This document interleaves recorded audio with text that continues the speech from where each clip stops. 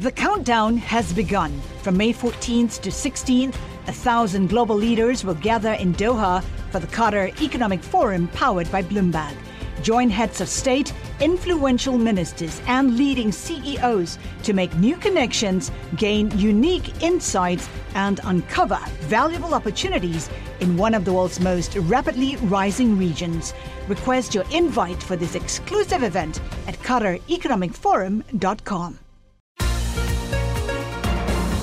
Welcome to the Bloomberg P&L podcast. I'm Paul Sweeney along with my co-host, Lisa Abramowitz. Each day we bring you the most noteworthy and useful interviews for you and your money, whether you're at the grocery store or the trading floor. Find the Bloomberg P&L podcast on Apple Podcasts or wherever you listen to podcasts, as well as at Bloomberg.com. We were going to talk with Austin Carr, who is a Bloomberg technology reporter, next, and he was going to talk about a story, Silicon Valley is listening to your most intimate moments. But then we found out that Austin's fiance's name is Alexa. And so he is the unicorn that has an Alexa and has that horrible dissonance between your soon-to-be wife's name and the device. How do you function? It's difficult. I would say that oftentimes it's unclear who I'm talking to, the speaker or my soon-to-be wife. But the speaker often thinks I'm talking to it or her. But that actually gets to the heart of the story in this week's issue of Bloomberg Business Week. Nice pivot. If you don't mind me well pivoting done. there. In that there's accidental triggers that happen all the time if you have a device like an Amazon Echo or a Google Home or an Apple HomePod or use Siri. And these recordings are submitted to these companies' servers. And from there, what you might not know is they're actually sometimes transcribed by a vast network of human listeners to help improve speech recognition on these services. This is one of the big privacy issues that really we're covering in the story, in addition to the relationship with my fiance. So what are some examples of some of the content, I guess, or conversation that's been picked up and transcribed by these humans? Absolutely. I mean, one of the fascinating things, we spoke to dozens of contractors from everywhere from Ireland to India who work on these programs or have worked on them for Apple and Google and Amazon. And it's really fascinating and also quite alarming. Some of them described instances where they often heard recordings of children sharing personal information like phone numbers or street addresses. They overheard couples engaging in sexual activity. They heard very private information happening in your kitchen and bedroom. And I'd say overall, they just felt incredibly uncomfortable doing this type of audio transcription, so much so that they compared it to something out of 1984. Okay, on one hand, I get it. You don't want someone hearing some things that you might say at home or do at home. On the other hand, does anyone care? I mean, in terms of if someone, in another country or across the sea is listening to someone that they don't know do something that is inherent to animals, then why does it matter? Well, I think that's the stance that the tech companies really took when they set up these systems, which is really interesting. They basically spent the last couple of years being heavily scrutinized for having privacy issues and collecting more data. And this is sort of the next level of that data collection. This is voice or audio or sonic surveillance in a lot of ways. And that audio was being rerouted to, again, these data associates who are transcribing this material. And the big question is not just whether or not that's ethical, but whether or not they properly disclosed it to their customers. You might not think it was that significant of an issue, or perhaps you don't share that many intimate things if you're talking to these devices. I know you mentioned you guys use these devices at your houses too, but the larger question is whether even customers knew this was happening, and I think that's a really significant privacy issue. So what are kind of some of the legal ramifications here? Do I have an expectation to privacy that extends to these devices? And I'm guessing that might be different in different parts of the world.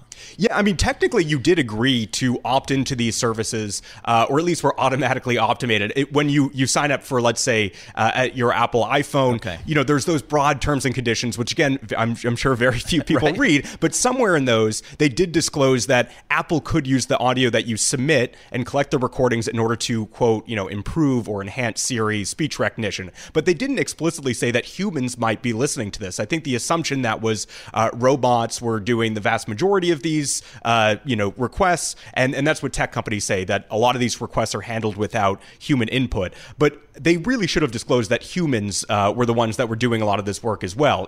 Millions of recordings per year they're transcribing. And so they've updated their terms and conditions to reflect that, which is sort of a major disclaimer now that they hadn't done that before and perhaps should have. So let's talk about what you're going to do about your soon-to-be wife's name.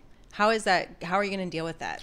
You know, I mean, so far we've, I would say Amazon is getting better with disassociating. So your fiance's not going to change her name, I guess. One of them will have to. Okay, But we will say there is an option for the Amazon Echo to change it to respond to Amazon or Echo. For some reason, we haven't done that. And I would say that sort of captures the broad approach to privacy issues that tech companies. Professional pivoter. I like this. But I would say that that's really what a lot of, there was a Pew Research study recently that found that about 60% of users surveyed had very major, serious privacy concerns about these devices. At the same time, about a quarter of Americans have them in their homes. So there is that huge disparity. Well, and that's exactly, that gets to the heart of it, right? Is that people, if they're worried about it, they do have an option of not buying it and not installing it in their home. So there's sort of a question, when does it become something more? When is it an invasion that goes beyond just, you can vote with your feet or with your money, basically?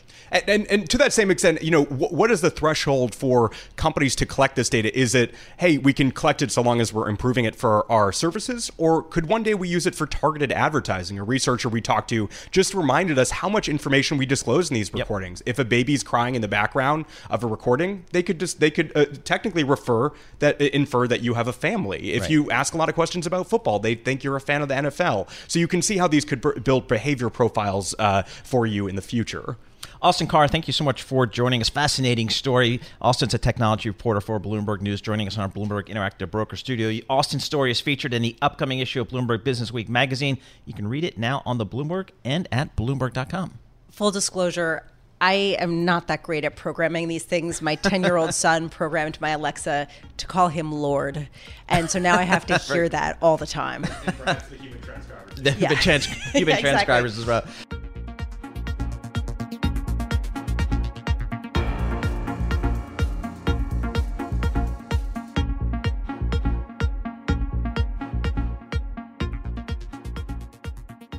The Fed meets today. Most likely it will be boring. That is certainly what they hope, but it does set a tone going into 2020 when it comes to trying to figure out what credit returns will look like. Janelle Woodward joining us now to talk about that. Head of fixed income and senior portfolio manager at BMO Global Asset Management, overseeing $260 billion.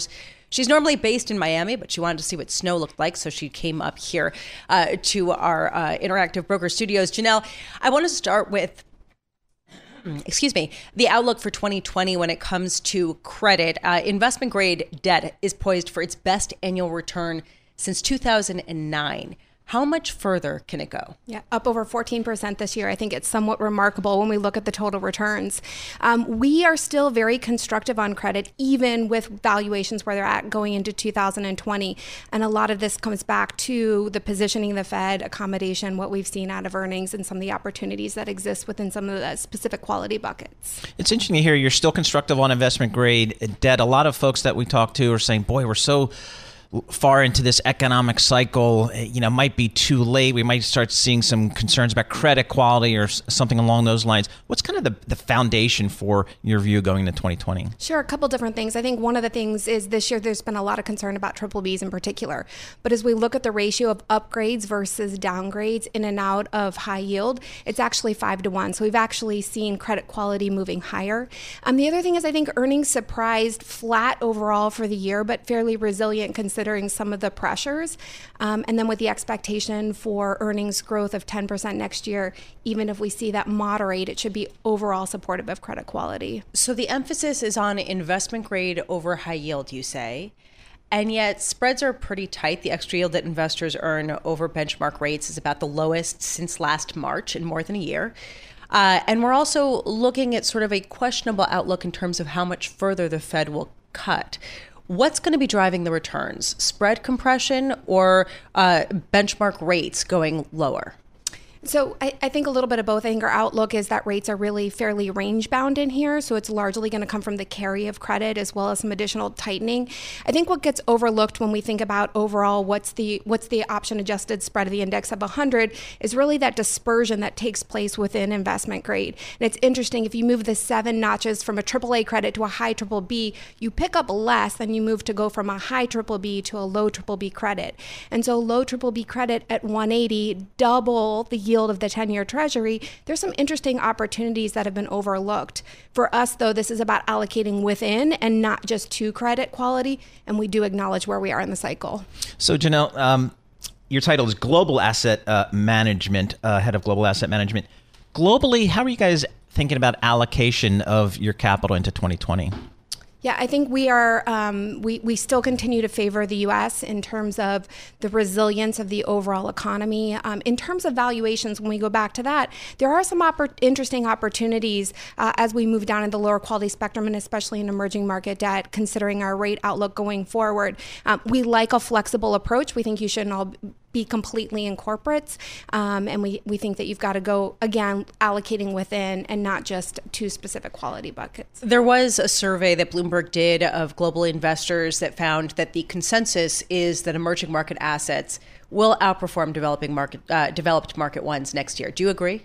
So I think part of this is just the carry where you're starting from. So you're starting from a yield that's significantly higher, and so you have that perpetual income component that supports it. So if risk stays flat, there's still an opportunity there. This is so interesting, Paul. It's sort of this idea that as long as there's nothing major that happens in the macroeconomic backdrop, which seems to be the consensus right now, it's just a carry game. So anything that gives you a dividend or anything that gives you interest is going to be pretty good. Yeah, and that kind of suggests, kind of the mid-single digit kind of return environment. So it is Fed Day. Janelle, let's get your thoughts on what you expect to hear from the Fed and from Chairman Powell today. What is your expectations?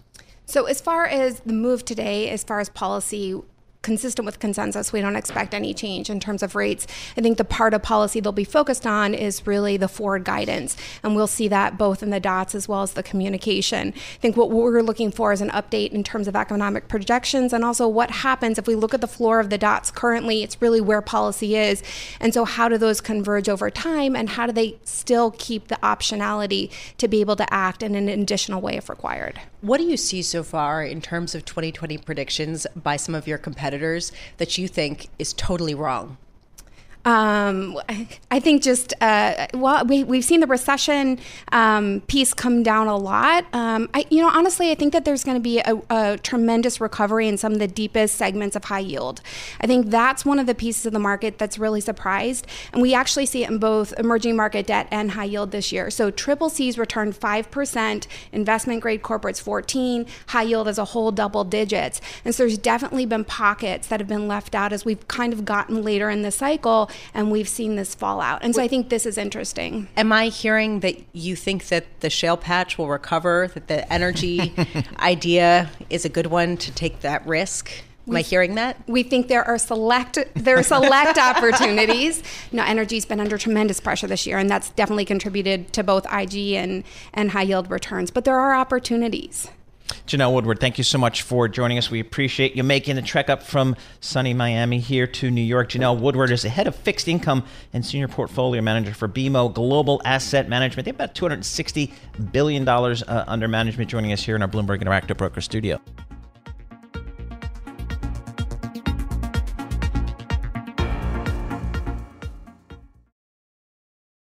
The countdown has begun. This May, 1,000 global leaders will gather in Doha for the Qatar Economic Forum powered by Bloomberg, held in conjunction with our official partners, the Qatar Ministry of Commerce and Industry and Media City Qatar, and premier sponsor QNB. Join heads of state, influential ministers, and leading CEOs to make new connections and gain unique insights. Learn more at QatarEconomicForum.com.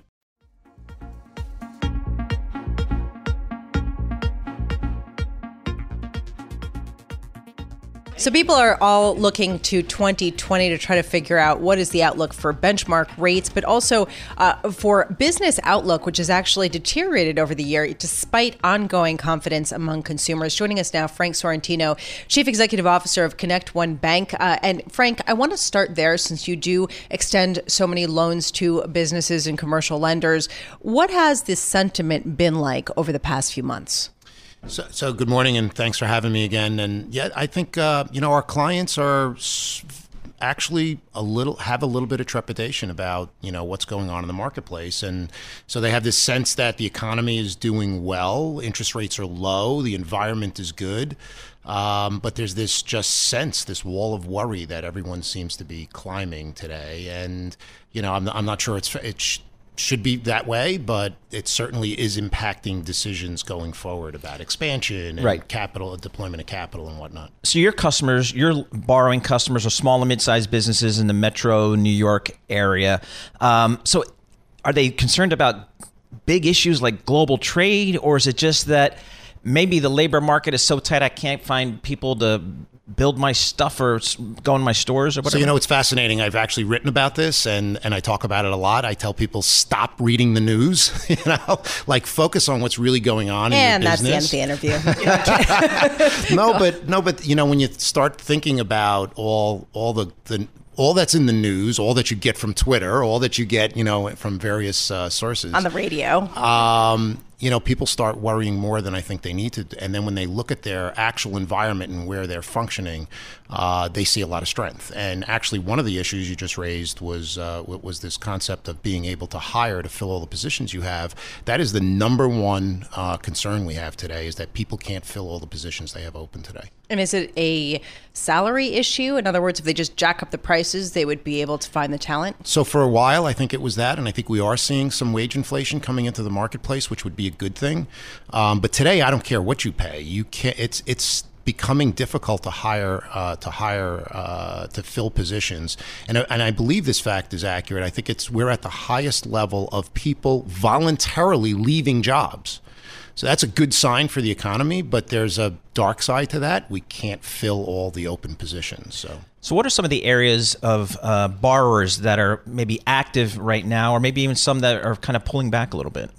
So, I think for our manufacturers and people that are in service businesses, they've got basically a green light ahead of them. There's a lot going on in the economy. There's a lot of efficiencies. Technology is really changing the face of business today in a positive way, and those are good things, and those are creating really great jobs in the economy.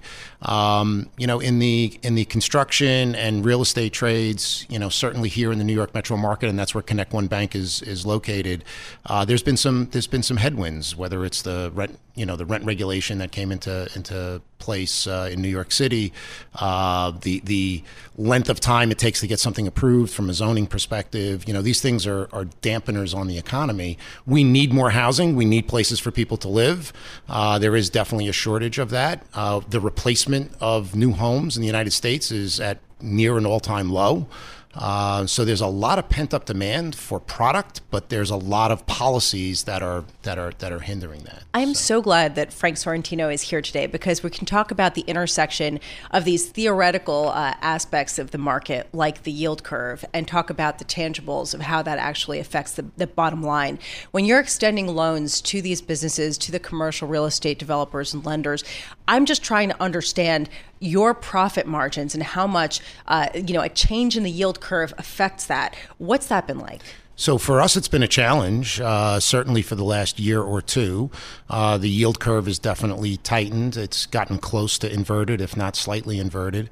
Low interest rates on the long end actually are good for the economy, right? We see that people are investing in capital-intensive businesses, whether that's real estate or others, because of low interest rates. So you got to hand it to the Fed. They've almost, in my opinion, flawlessly managed the economy over the last number of years. I think they might have gotten a little ahead of themselves with short-term rates earlier in the year, where they were raising maybe a little bit too quickly.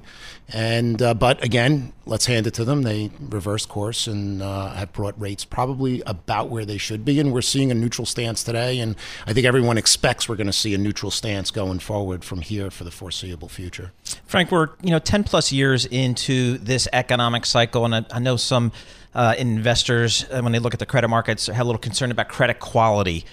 And when you look at your portfolio, how's the credit quality right now trending? So when you look across, the entire industry, we've probably never seen a better stretch of time relative to credit quality for all financial institutions. As I look out, I don't see a whole lot that's going to change that short term. Again, interest rates are low. Liquidity is there. People can refinance. Jobs are strong and getting stronger. Wages are on the increase. So really, most of the factors that sort of put negative pressure on credit quality just aren't there right now. So where are you looking to expand? Well, Connect One, since its inception, has been pretty much a New York metro market bank. Parts of northern New Jersey, all around New York City. We believe this is the greatest market in the country, and this is exactly where we want to be. But as far as size and scale, is there an advantage to being mid-sized or smaller, or do you see an advantage of getting bigger? So I would tell you today that size, in my opinion, does matter. I know that's cliche, but today the biggest thing, and this is not just for banking, this is probably for all businesses, technology is no longer something that's a wow thing anymore. It is part of what your business needs to be. And the more money you can invest in technology, the more efficient you can get, I think the better you can be in whatever your business is. And that holds true for Connect One Bank. And so size allows us to spend more of our revenue on technology. Yeah, and that's kind of one of the things we hear about quickly whenever we hear a bank buying another bank, they say we got to get bigger, we got to get scale because this technology spend is so great. So how does a smaller bank deal with that technology investment requirement? We have to get bigger. As as I'm sure you've seen, we completed an acquisition in January of 2019. We're about to close on one in January of 2020. So we've grown probably between those two, 35 or 40% in size. And part of that rationale is taking out costs and not taking out costs to save money, but taking out costs to reinvest it in better technology, more efficient ways of doing business. Frank Sarantino, thank you so much for joining us. Frank is the Chief Executive Officer of Connect One Bank, symbol on the NASDAQ, CNOB, based in Englewood Cliffs, New Jersey, but joining us here in our Bloomberg Interactive Broker Studio.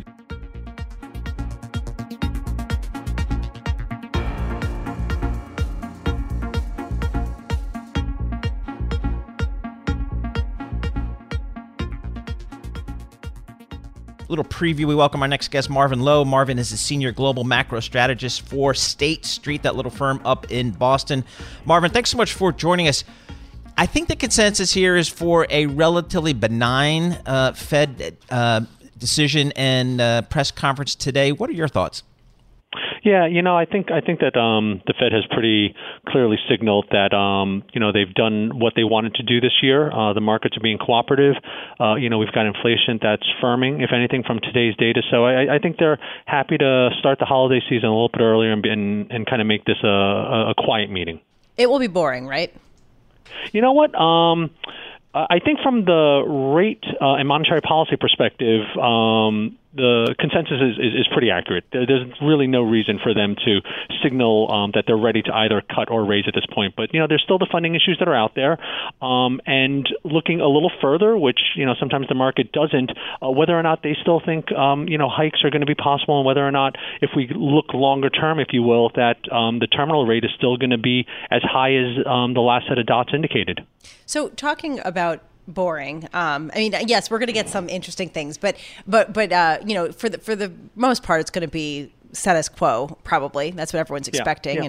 And going into 2020, it seems like increasingly the forecasts that we're hearing are pretty humdrum too. Nothing's going to really change in the macro backdrop. Things will be fine, good enough, maybe decelerating, and returns will be lower than they were this year, but not terrible, not amazing. Do you agree? You know what? It's hard to argue with that at this point. I do think that there still is risk that economic activity, really shows its age, and certainly the risk is still to the downside. But in terms of what we're seeing now and how the Fed's going to position it later this afternoon, I think they're just going to grab a hold of that and say they're ready. We've got more of an asymmetric curve where cuts are more likely, and everyone will, from a risk taking perspective, be somewhat happy with that. Marvin, you mentioned they might make some commentary about the short-term repo funding market. What do you expect they could say or should say? You know what? It's certainly a point of contention, certainly maybe a degree of confusion in terms of just how stressed year-end and really more important beyond year-end, the whole short-end funding market is beyond that. I don't think the Fed really fully appreciates what maybe some of the more tail risk type discussions are out there. So I think they'll say that they are on top of the situation, that the operations that they have will continue to run as we kind of get through year end. And once again, they stand ready at the switch.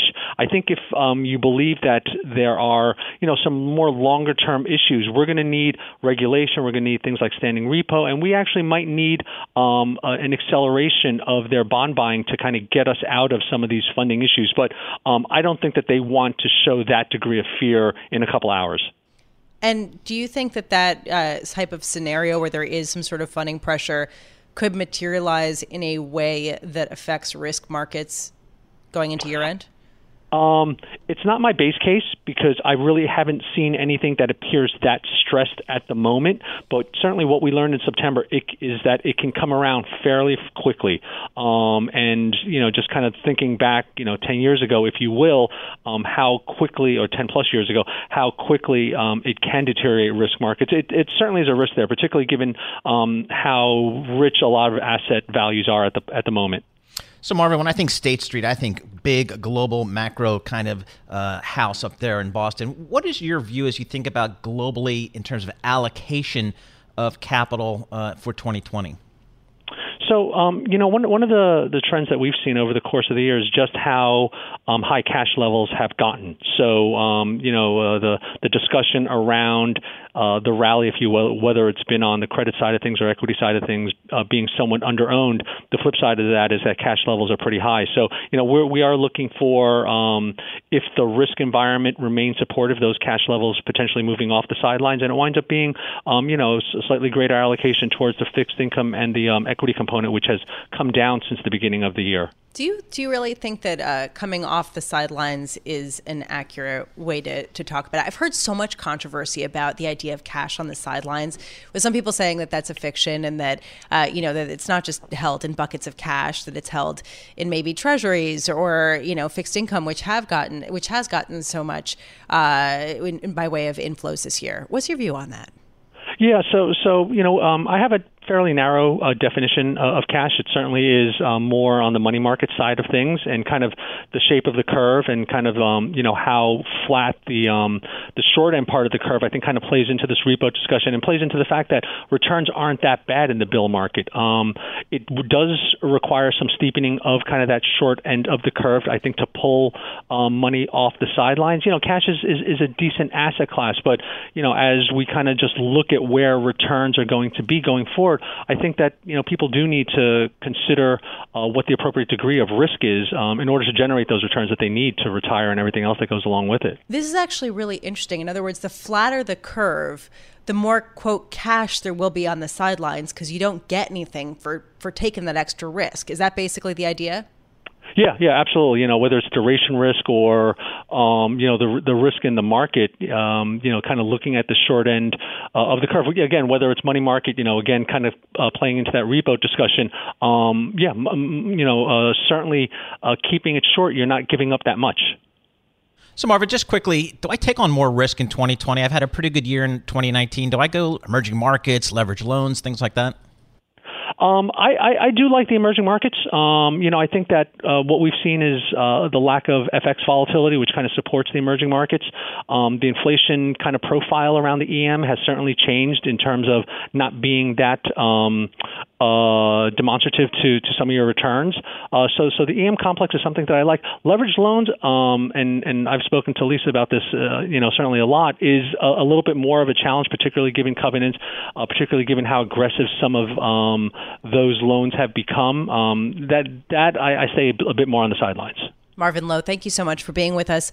Marvin Lowe is global macro strategist at State Street, and he joins a number of strategists actually talking about leveraged loans next year. UBS's Matthew Mish coming out this morning and saying that he expects a decline of 1% to 2% next year for leveraged loans. Yeah, you think about 10 plus years into this economic cycle, start thinking about credit quality, and if you're going to see credit issues, that'll be certainly one of the markets where you may see it first. Yeah, although you have seen such an underperformance already among certain loans, you have to wonder whether perhaps that's already reached a bottom. We shall see. Thanks for listening to the Bloomberg P&L podcast. You can subscribe and listen to interviews at Apple Podcasts or whatever podcast platform you prefer. I'm Paul Sweeney. I'm on Twitter at PT Sweeney. I'm Lisa Abramowitz. I'm on Twitter at Lisa Abramowitz1. Before the podcast, you can always catch us worldwide on Bloomberg Radio. The countdown has begun. This May, 1,000 global leaders will gather in Doha for the Qatar Economic Forum powered by Bloomberg, held in conjunction with our official partners, the Qatar Ministry of Commerce and Industry and Media City Qatar, and premier sponsor QNB. Join heads of state, influential ministers, and leading CEOs to make new connections and gain unique insights. Learn more at QatarEconomicForum.com.